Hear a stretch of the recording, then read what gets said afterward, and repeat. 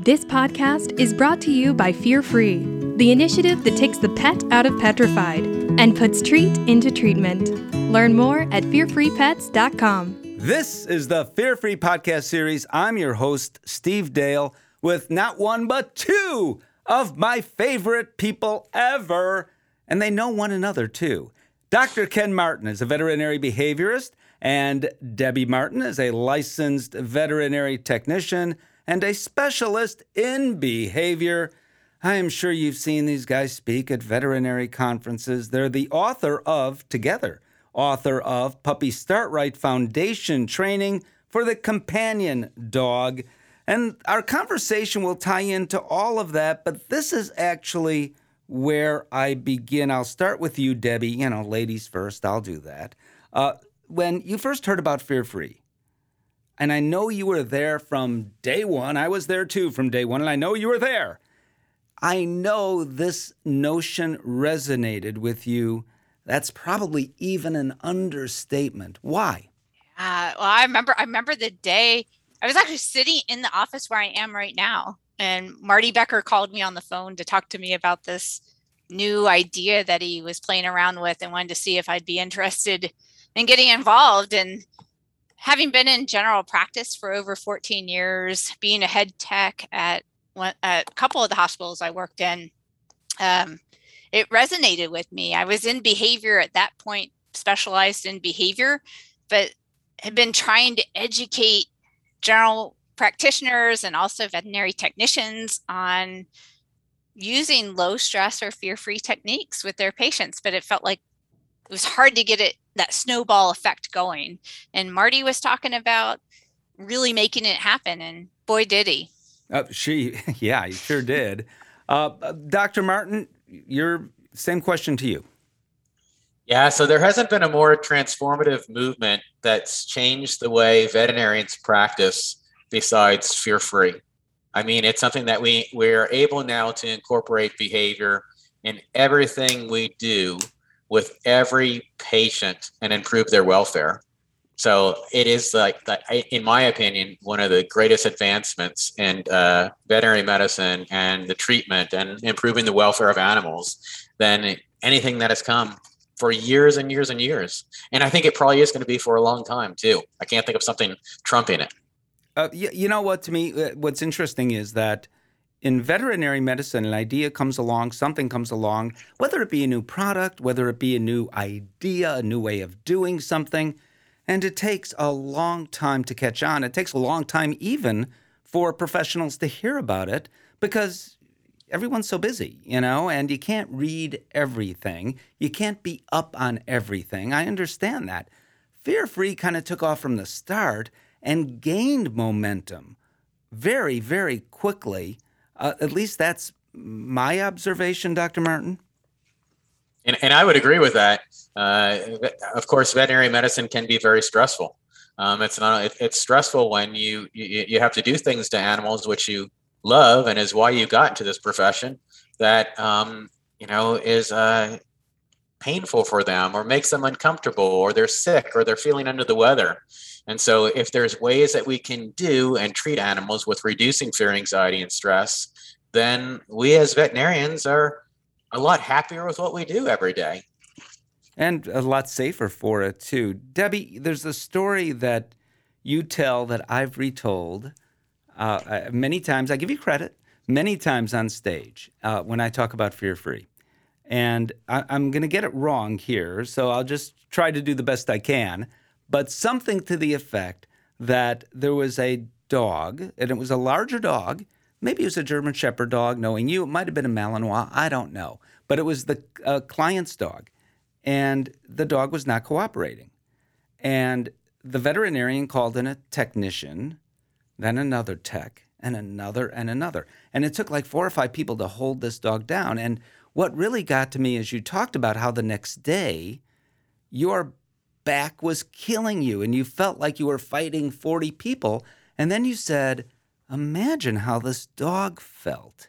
Right. Yeah. It was eye-opener to me. I was in my mid to late 20s, and I was actually getting ready to go on vacation, which don't get very many vacations as a technician. I was really excited about going to the beach. And not only did I have troubles getting out of bed, but I also had scratch marks and bruises on my legs and arms from restraining this dog. And knowing how stiff I was and how uncomfortable I was, my thought then went to this sweet dog that was forgiving immediately after all this restraint, came right back and gave me kisses. And he probably was suffering even a lot more. It's about a 40-pound hound mix, actually named Domino. Okay. Yeah. And it's interesting that all these years later, you remember the dog's name and probably can even visualize what you guys were doing. And in a way, not feeling right about it, but didn't know another way to do it. Today, Debbie, we know there's a better way to do it. Right. All right. Absolutely. So you guys, I remember hearing the first Fear Free talk and we were there together, Debbie. I was one of the speakers. You were one of the speakers. And you talked about fear, anxiety, and stress. And you showed red zone, yellow zone, and probably green zone. And you showed all that and then described what these zones are and the importance of keeping an emotional record as well as the medical record. And as far as I know, maybe others spoke about it before you, maybe, but to my knowledge, you were the first one to talk about this.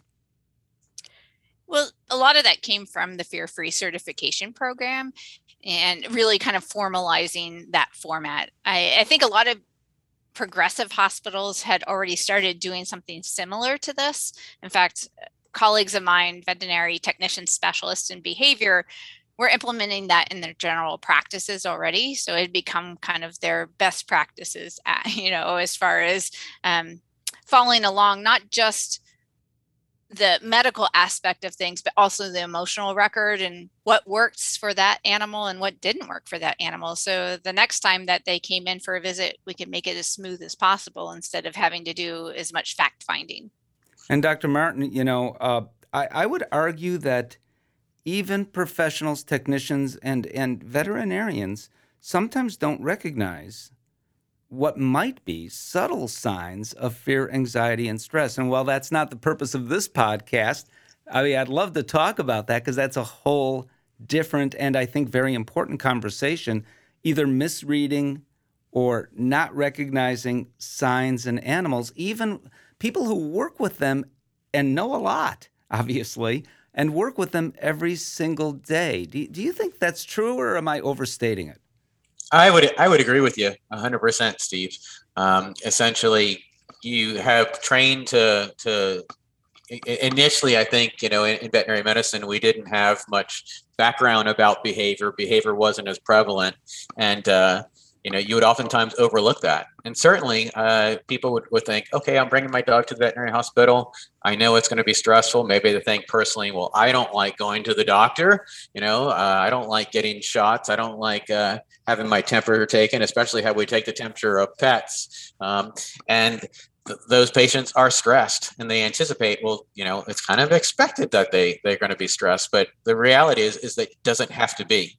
So in assessing the patient's fear, anxiety, and stress with each and every veterinary visit, there are things that we can do to tweak the physical exam, tweak our social interactions with them. There are pre-veterinary visit pharmaceuticals, there are medications, nutritional supplements that we can do to help patients to be less afraid, less anxious, and less stressed. And subtle body language that can be precursors to dogs or cats showing aggression in the veterinary hospital. Well, one thing we can do, Debbie, and I want to stress that I'm saying one thing we can do, because Fear Free is far more than about treats. But one thing we can do is what is called the treat ladder. Can you explain what that is for starters for people who don't know? Yeah, well, we introduced the concept of a treat ladder or a reinforcement hierarchy in the flagship course, what we're kind of referring to, the level 1 Fear Free certification program.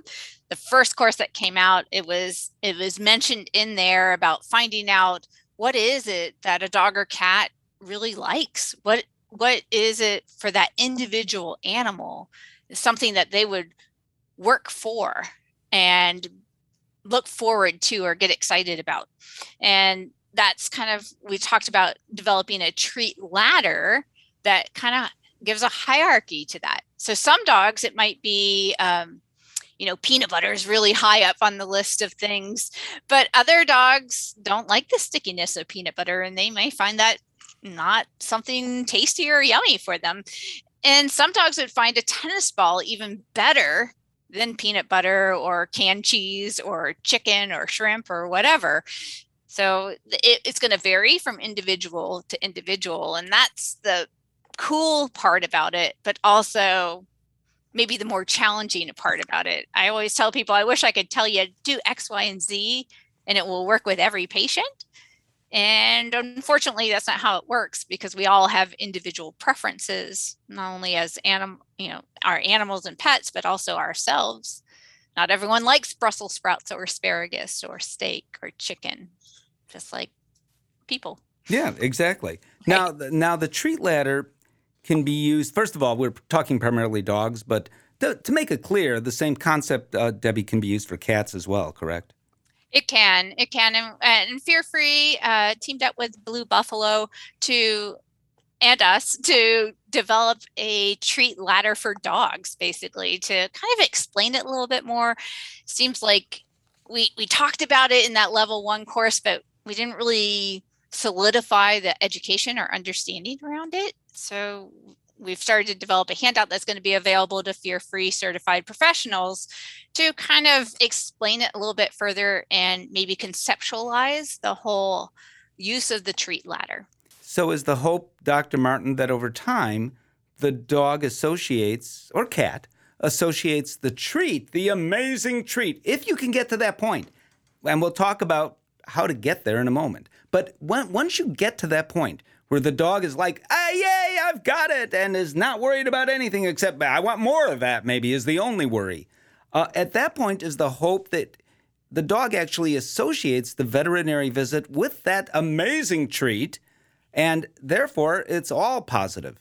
Absolutely, Steve. So there's a concept in psychology called classical conditioning or classical counter conditioning. And classical conditioning essentially is changing a neutral emotional state to a positive emotional state by adding something pleasant to the patient.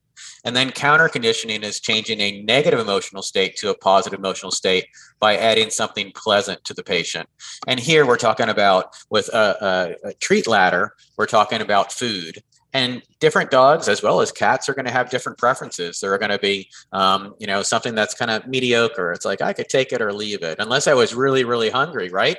Then our preferences may change. But in stressful environments or with distractions, we need higher value reinforcers. And those high value reinforcers most commonly are going to be treats. So the veterinary hospital can be a very stressful situation for a majority of pets. And it's going to be a more distracted environment for a lot of pets. So that's where we need to consider using the really, really high value treats for our patients to help to change that emotional response. And as long as the patient will eat and consume and swallow the treat, you theoretically can change a negative emotional state to a positive emotional state. So it's making that experience better for them.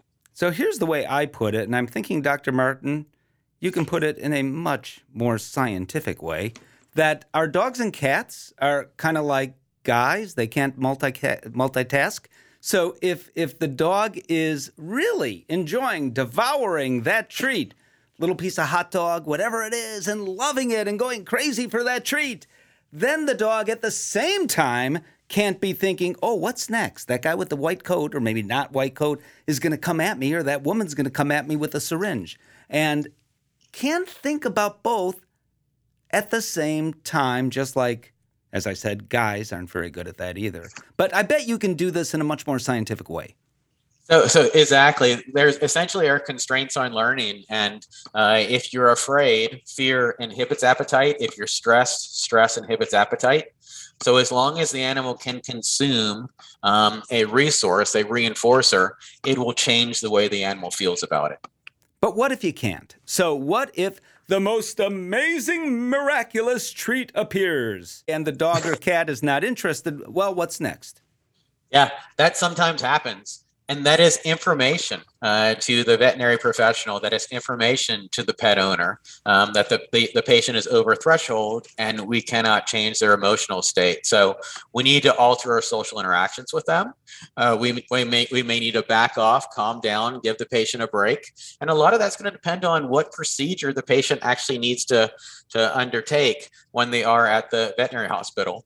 But there are times when there's high level of fear, anxiety, and stress, there's high level of distraction, and the animal is not taking treats. If it is a need, the animal has to have this procedure done. Sometimes we'll consider sedation. The patient may be sedated so that he doesn't remember it, right? There are a lot of times, I know if you or I went to the hospital and the doc said, hey, I'm going to do this. It's only going to take a minute. It's going to hurt really bad, but it's only going to take a minute. You'd be like, hey, doc, can you give me something for the pain, or can you at least knock me out for it, right? We would always opt for that. Well, our animals can't tell us that. So we need to be proactive and we need to assess that. And then the other is if we anticipate that the animal is going to show a high level of fear, anxiety, and stress going to the veterinary hospital, we can use pre-veterinary visit pharmaceuticals, which are medications that reduce fear, anxiety, and stress. Some of those medications can also be used to reduce pain, but then we can also consider using nutritional supplements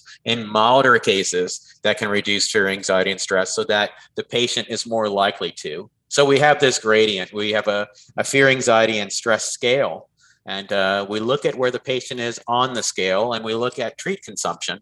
But we also have this concept of a treat ladder where we're assessing that when the patient is more stressed or when the patient is more anxious, we need higher value treats.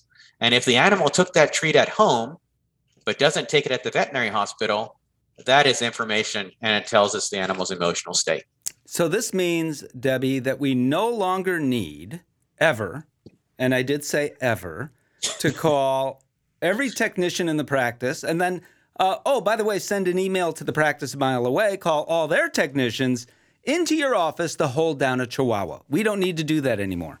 No, we don't. We can use other forms of restraint and use a lot of distraction techniques. And a majority of pets, really, it's like the needle sticks or the nail trims oftentimes aren't what upset them. It's being held still and being restrained and being touched in sensitive areas. By distracting them with something that they're enjoying, sometimes they don't even realize that they've gotten an injection or had a physical exam because they're just having a good time and not being held down or held still. So it can make really positive. One thing I really want to emphasize, though, is that on the treat ladder for dogs, and it's for cats too. We haven't done one for cats yet, but it's really important to realize that we need to use high value treats or reinforcers in high distracted environments, not just when they're afraid. If you wait to see fear and anxiety and stress in your patients to start bringing in treats, it's too late. And most of the time, they're not going to take the treats at that point. You've already missed the opportunity to create that positive association. So it's really important to realize that the veterinary hospital is a high distraction environment. You want to pull out the good stuff at the beginning. Don't start with those dry, crunchy treats that I wouldn't even think about eating, and my dog probably wouldn't even eat if I put it in his bowl at home, because it's not going to work in a high distraction environment like the vet hospital, even if the dog likes being there and is enjoying all the attention they're getting. High value treats from the start, really important. And Dr. Martin started to touch on this. It's also really important that they are pre-approved treats, because if we only pull out peanut butter or cheese at the vet hospital, we don't know, one, does that dog like peanut butter or cheese? And two, if they start to avoid it, is it because they're associating it with getting poked and prodded and they don't like being poked and prodded?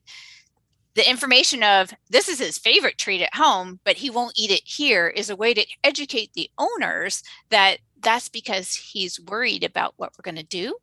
And we really need to think about decreasing his anxiety about the situation so that he's more likely to consume those treats.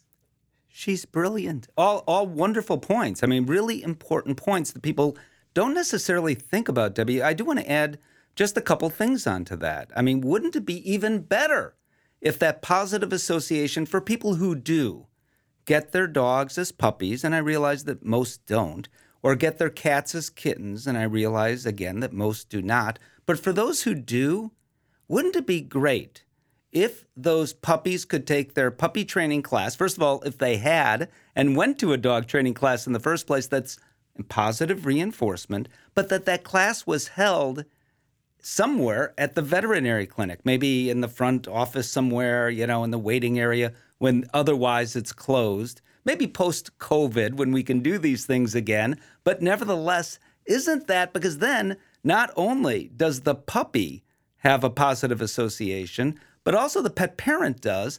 And in my view, there are so many veterinary technicians that are underemployed that can do much more than we give them to do. Their talents far exceed what we give them to do. They could easily teach or learn how to teach a puppy class, or for that matter, I'm about to say it, a kitten class. Kittens have to be the right age. You have to understand how to do these kitten classes. But the same idea, kittens have then a positive association with the carrier, the car ride, and the veterinary clinic. I mean, wouldn't that be amazing? And if not that, at least happy kitten visits. Bring the kitten in, for just to be touched and looked at and say, you are the cutest kitten I've ever seen. All good ideas, Debbie? Excellent ideas. In fact, that's how I started in behavior. I started teaching puppy classes at the vet hospital I was the head technician for.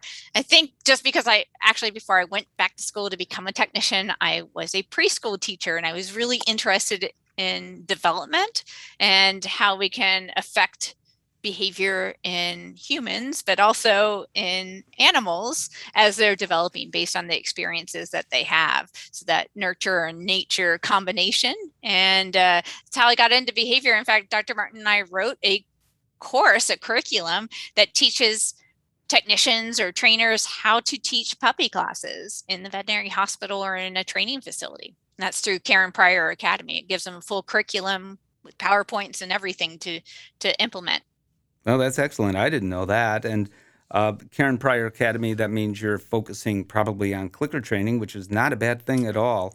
The name of the book is Puppy Start Right Foundation Training for the Companion Dog. You guys, you mentioned that I didn't know you were a preschool or a kindergarten teacher, but I'm not surprised because you are among the best teachers out there on the circuit, Debbie Martin. Ken Martin, same for you. If you've not had the opportunity to hear these guys speak together or apart at a veterinary conference, you need to do that. Debbie Martin, Dr. Ken Martin, thank you so much. Thank you. Thank you for having us. If you're already registered for Fear Free, be sure to keep up with all the Fear Free happenings, access the new toolbox items, and find the additional courses at fearfreepets.com. And of course, if you're not registered, find everything you need to get started at fearfreepets.com. If you're a member interested in pursuing practice certification, get more details on the same site under the Veterinary About section. And if you're a pet owner who just happened to stumble upon this podcast, you're lucky. You heard two of the best when it comes to animal behavior. Learn more about the resources we have for you at fearfreehappyhomes.com.